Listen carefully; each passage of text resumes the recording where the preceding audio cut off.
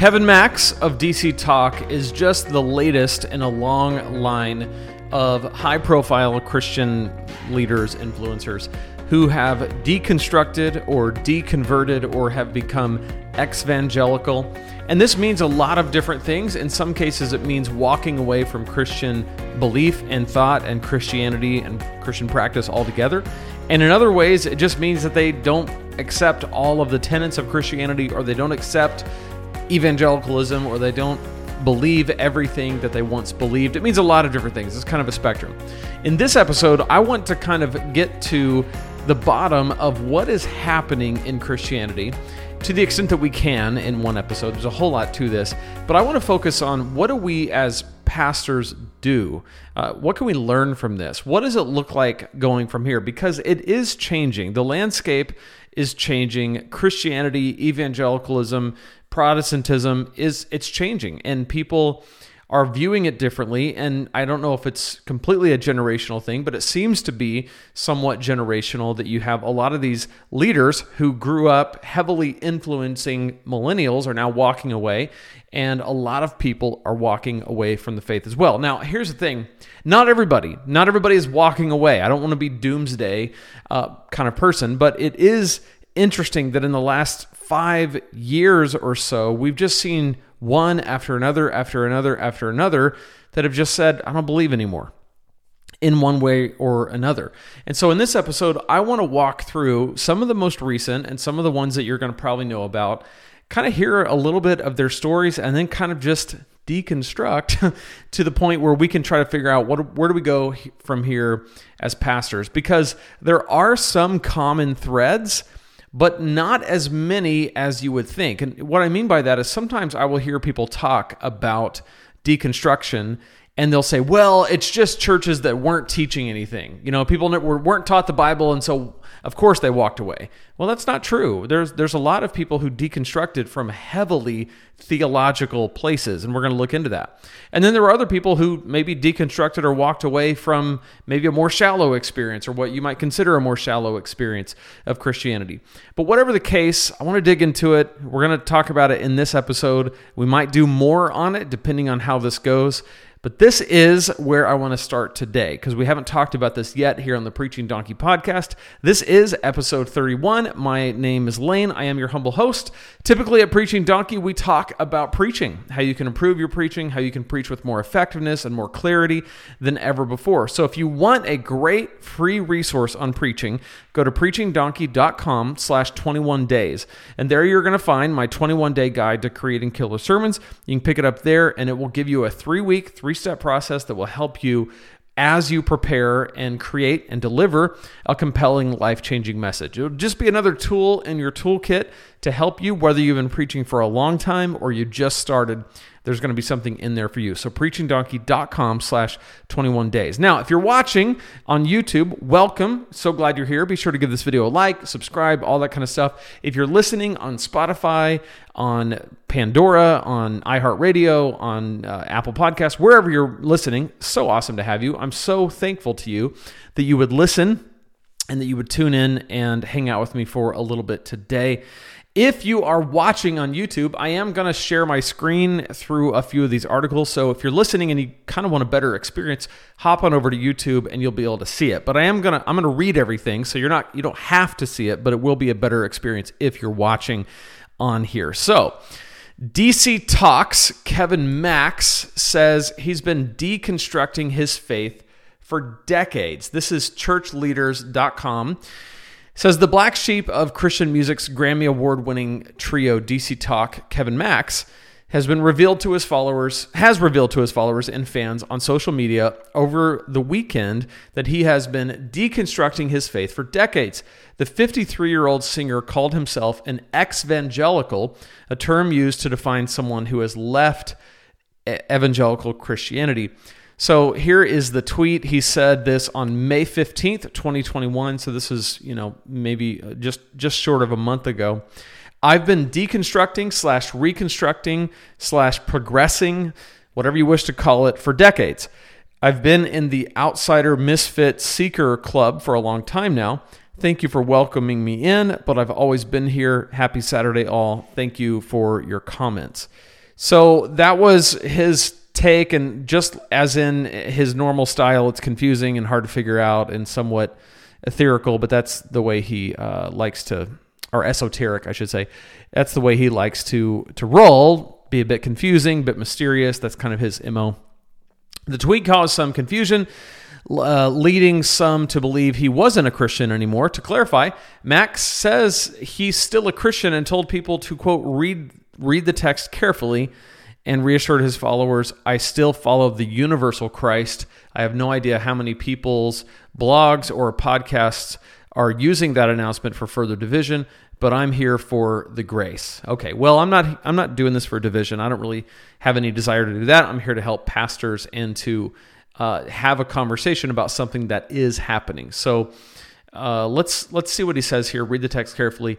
So somebody had responded where one of his tweets on May 15th read, "Hello, my name is Kevin Max, and I'm an #Exvangelical." And then somebody said, "You no longer believe in Jesus." And someone else said, "Did he say it was an ex-Jesus believer?" And then he said, "Nope, didn't say that. Read text carefully." So that's where that's coming from. Just kind of give you some context there. So he reassured his followers, I still follow the universal Christ. I have no idea how many people's blogs, podcasts, blah, blah, blah. So when he talks about he still follows the universal Christ, in his Twitter bio, he calls himself a universalist. If he's talking theologically, then that would explain the universal Christ idea. Maybe that means he thinks that everybody, regardless of belief, is going to be redeemed by Jesus. I don't know. He doesn't specify. Again, that's his MO. He likes to be very vague. Max post read, I've been deconstructing, reconstructing, progressing, whatever you wish to call it. We read that already. The Jesus freak singer seemed to take offense to Christian outlets reporting on his revelation to his followers, saying, for all those people using my post as plug and play for your own hot take or personal discourse, that's what we're doing here, I offered the lyrics to an upcoming song off my new band Astronauts Sad album Adult Fears titled It's Okay. I'm sorry for being obtuse or difficult, but it's a process, love. So he admits to being obtuse.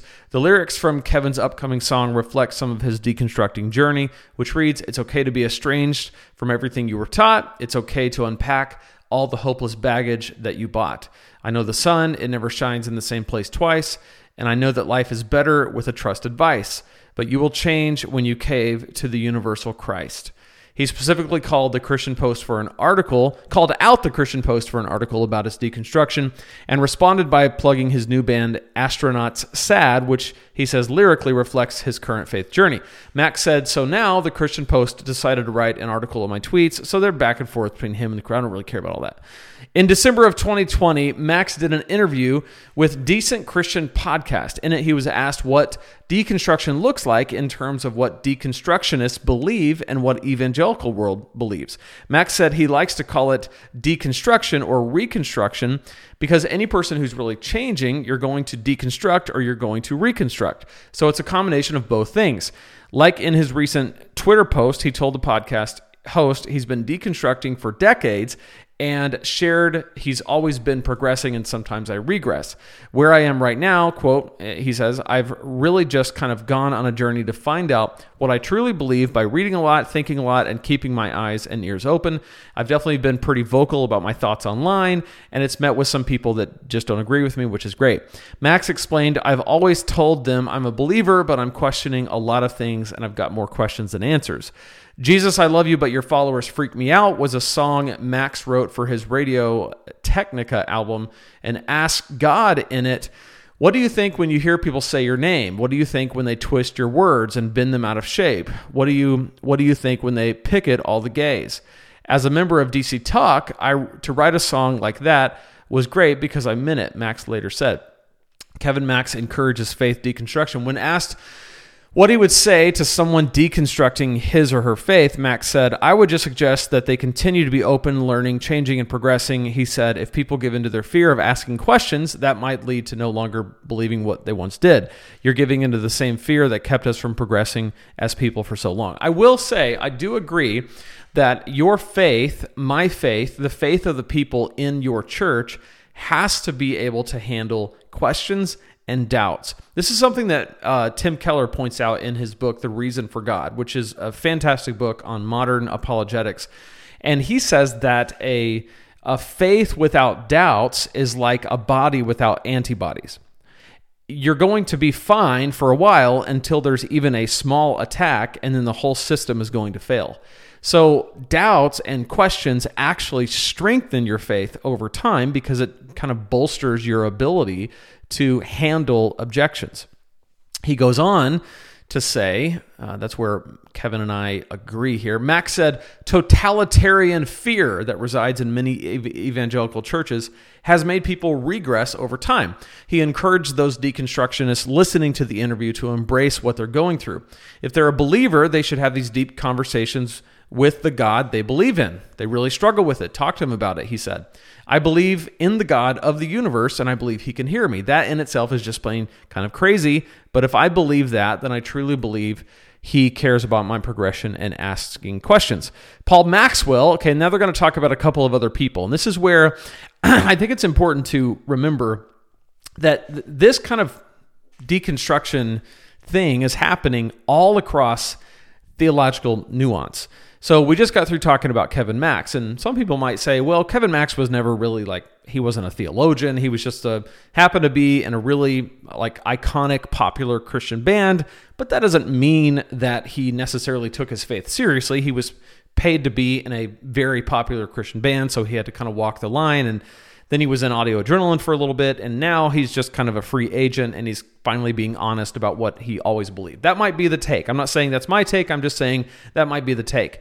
And some people might say, well, people who are more grounded in their theology, they're the ones who aren't going to deconstruct because people need to be taught, they need to study, they need to know, and if they know, they won't deconstruct. Well, Paul Maxwell was and we're going to talk about Abraham Piper, John Piper's son.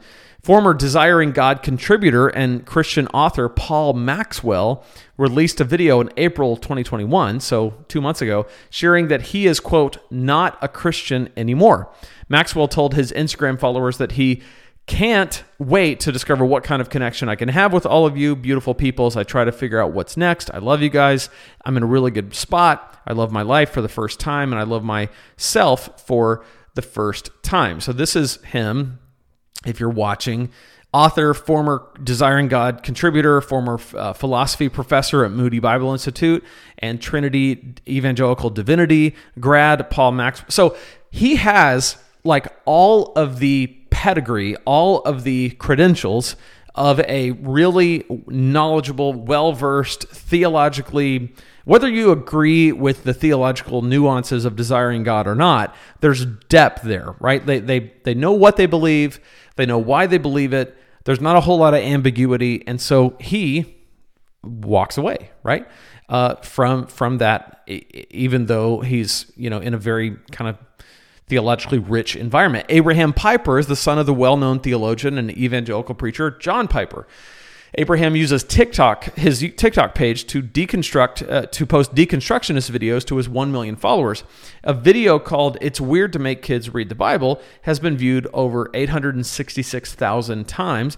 Abraham stated, "You want to know one of the silliest things about being raised devoutly evangelical? Children are expected to read the Bible." Piper went on to compare that to Game of Thrones, saying, except if you don't read it, you go to hell.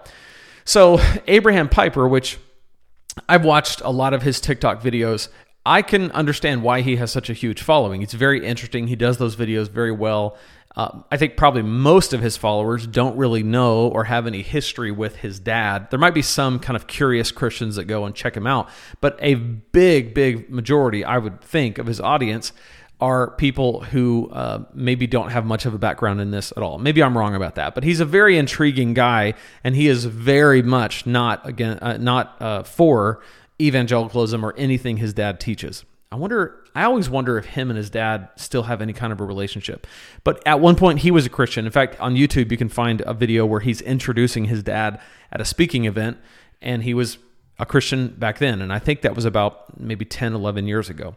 So things have changed with him. And again, he grew up in John Piper's household, theologically rich, whether you agree or disagree, but theologically rich, there's not a whole lot of shallowness there, like very deep theological roots. And then finally, I Kiss Dating Goodbye's author Joshua Harris. He came out a couple years ago in full, like, I'm not a Christian anymore based on what I believe a Christian is. So he was a part of the Sovereign Grace Ministries, theologically rich. Hillsong's worship musician Marty Sampson. So Hillsong, maybe not as like theologically rich, more emphasis on music and experience and things like that, but he walked away recently. And then Hawk Nelson's John Steingard have all recently renounced their faith as well. So you have this kind of like Kevin Max is just the latest, which is disappointing to me because I was a huge DCTalk fan back in the day. My first concert I ever went to was the DCTalk concert. It was February 4th, 1999, and it was in Oklahoma City at the Myriad Convention Center. And I had fourth row tickets, went with my good friend BJ and my other friend Matt, and we were just so excited to be there. We could not believe that we were on the fourth row at DCTalk's Supernatural Tour. So I have a little bit of a vested interest in this because part of me always hoped that DCTalk would one day, get back together. Kevin Max was always like a little bit of like hard to figure out. It's like I'd watch him in interviews. I would watch him talk about, anytime he would talk about faith, it always seemed like he was talking about it in like third person. Like he's not really experiencing it firsthand. It's more of a secondhand or third hand. It's like I've heard Toby talk about it and I've heard Michael talk about it, the other two members of DCTalk, and I kind of know enough to kind of get a peripheral understanding of what it is, but it's not really my experience. And you could kind of tell, and this is totally conjecture and may not be true, but it almost seemed like, okay, what would it look like if I had to fake this? What would it look like if I had to fake an experience of Christianity because I've got this whole career that's built around it in Christian music. And so if I don't continue to fake it, then I'm going to have to find a different way to make a living. And I've got these opportunities. And that's what it kind of felt like. I'm not saying that's true. And I respect and believe his journey, that this is what he's going through. And I hope that if he has walked away from Jesus, that he'll come back. And I'm praying for all these people, Joshua Harris and Marty Sampson and the Hawk Nelson guy, and Abraham Piper. I hope and pray all of those people come back to the faith to the extent that they've walked away from it. I pray and hope that they'll come back. The question for us as church leaders and pastors is, what do we do with this? Like, where do we go from here where the landscape of Christianity is changing? And first of all, we have to kind of get down to why. And there's lots of theories. One theory why this is happening simply comes down to the internet, right? There's a lot of people who just say, well, back in the day, people didn't have access to information and other ways of thinking. And so there was just a lot of people that just believed simply because they were told to believe, and their parents believed, and their parents believed. So why would they not believe? And now you can get on, Reddit forums, and you can get on YouTube, and you can go down a rabbit hole of all these different ways of thinking and believing that might differ from the way you grew up. And so that's why people are walking away, because of information. There's another theory that says that it has to do with the hypocrisy in evangelicalism in particular, that you have these evangelical leaders, so many of them who have fallen, and who have fallen recently. People like Bill Hybels, who was a champion of evangelicalism and one of the top leaders, one of the largest churches, and big scandal broke out and he's gone, right? And there's so many others. James McDonald. There's back years ago, Ted Haggard had a big scandal that came out. And so you have all these people who are in trusted positions, and all these millennials and all these Gen Zers that are looking at these people who at one point would have just been esteemed because of their position, are now saying, okay, they're just a bunch of hypocrites, can't trust them, and they've proven me wrong again and again and again. And so I'm going to walk away from that. Some people say it has to do with the former president, right? I was listening to a podcast just yesterday about Jerry Falwell Jr. and his relationship with Donald Trump, and how he had endorsed, Jerry Falwell Jr. had endorsed the Trump presidency, and that kind of married Trump with evangelicalism and right-wing politics. And regardless of your beliefs and ways of viewing all that, it is a theory that people say, well, this kind of marriage of politics and evangelicalism has put a bad taste in a lot of people's mouths, and so they're walking away because of that. And then you have the theory that, well, people just don't know their Bibles and they don't know why they believe what they believe. And so the first time that they have something come along that trips them up, they don't have any answer for it and they walk away. And here's my thing. I think all 4 or 5 of those reasons that I just gave are all plausible. And I don't think it's any one thing. I think that it's probably a combination of a lot of them. But I think to me, the biggest reason why we now know about this is people are more honest. And I think younger generations are just more honest maybe than previous generations. In previous generations, you probably had a lot of people who sat in church week after week who didn't believe. But they went to church because that's what you did, right? It's where you had contacts. That's where you were able to meet and mingle and mix with people. Going to church kind of put you in a good standing with the community, especially if you wanted to be influential. It's like, well, I go to the Church of Christ, or I go to the First Baptist Church, or I go to the United Methodist Church. And that kind of gave you a little bit of, well, he can be trusted or she can be trusted because they go to their church-going people. Well, that's no longer the case, right? Church is seen, and church attendance is seen as, if not negative, it's seen as like, kind of, why would you do that, right? It's kind of like you don't need it for social standing. And so I think that people's disbelief may not necessarily be increasing as much as their honesty about it, because the social acceptance of unbelief and the social rejection of belief have increased in both cases. So is it that people just don't know their Bibles? I think that has something to do with it. Like, why would you stick with a faith that you don't really understand? Like, especially when there's risk, right? Because lately, belief in historical biblical Christianity comes with more risk than it used to. And I'm talking about in the West. I mean, worldwide, this has always been the case, that it's not been comfortable or cozy to be a Christian. But lately, it's becoming more of it's becoming more negative, or it has the potential to be perceived negatively by people, right? I'm not saying we're persecuted and we have it really hard. I mean, those days might be coming, but I'm just saying, if you don't really know why you believe something, why would you stick with something that has a social stigma anyway? So I think there's something to that, right? Like, they don't know what they believe. I think the other part is, I think a lot of people don't know why. I remember when I was 15 or 16 years old, I went to a camp where there was an apologist, which most of you listening probably know what that is, but if there's someone listening who don't, the word apologist comes from the word apologia, which means defense or an answer. So like in the New Testament, when Peter says, always be prepared to give an answer, to give a defense for the hope that you have, he was using the word apologia, right? It's a defense. It's an apologetic. So if you're a Christian apologist, you are someone who gives a defense for, or an answer for, Christian belief and thought.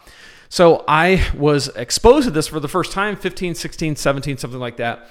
And it was amazing. It started this journey for me of reading books, people like Norman Geisler and William Lane Craig and a few others, Tim Keller's book on the reason for God, and a few others that really solidified and helped to solidify why I believe that truth exists and that it's knowable and that there is a God and that it just happens that it's the God of the Bible and there's evidence for that, and the New Testament's true and the Old Testament's true. Like, those beliefs became solidified for me because I was able to go on this journey of discovering.